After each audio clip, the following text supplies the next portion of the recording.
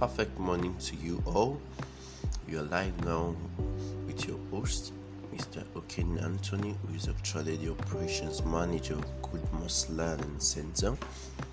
And I'll be briefing you this morning about the happening going on in the travel industry. But first of all, I would like to disregard the season we are in, which is actually the season of Christmas and also the eve of the new year. As we all are preparing for 2021, I urge you all to focus, make New Year resolutions that are actually achievable, because many persons make so many resolutions that are actually not achievable. Make resolutions that are very much achievable, that you know you can actually meet up with. So there are various happenings in our society, in the travel industry, that I would like to brief you today.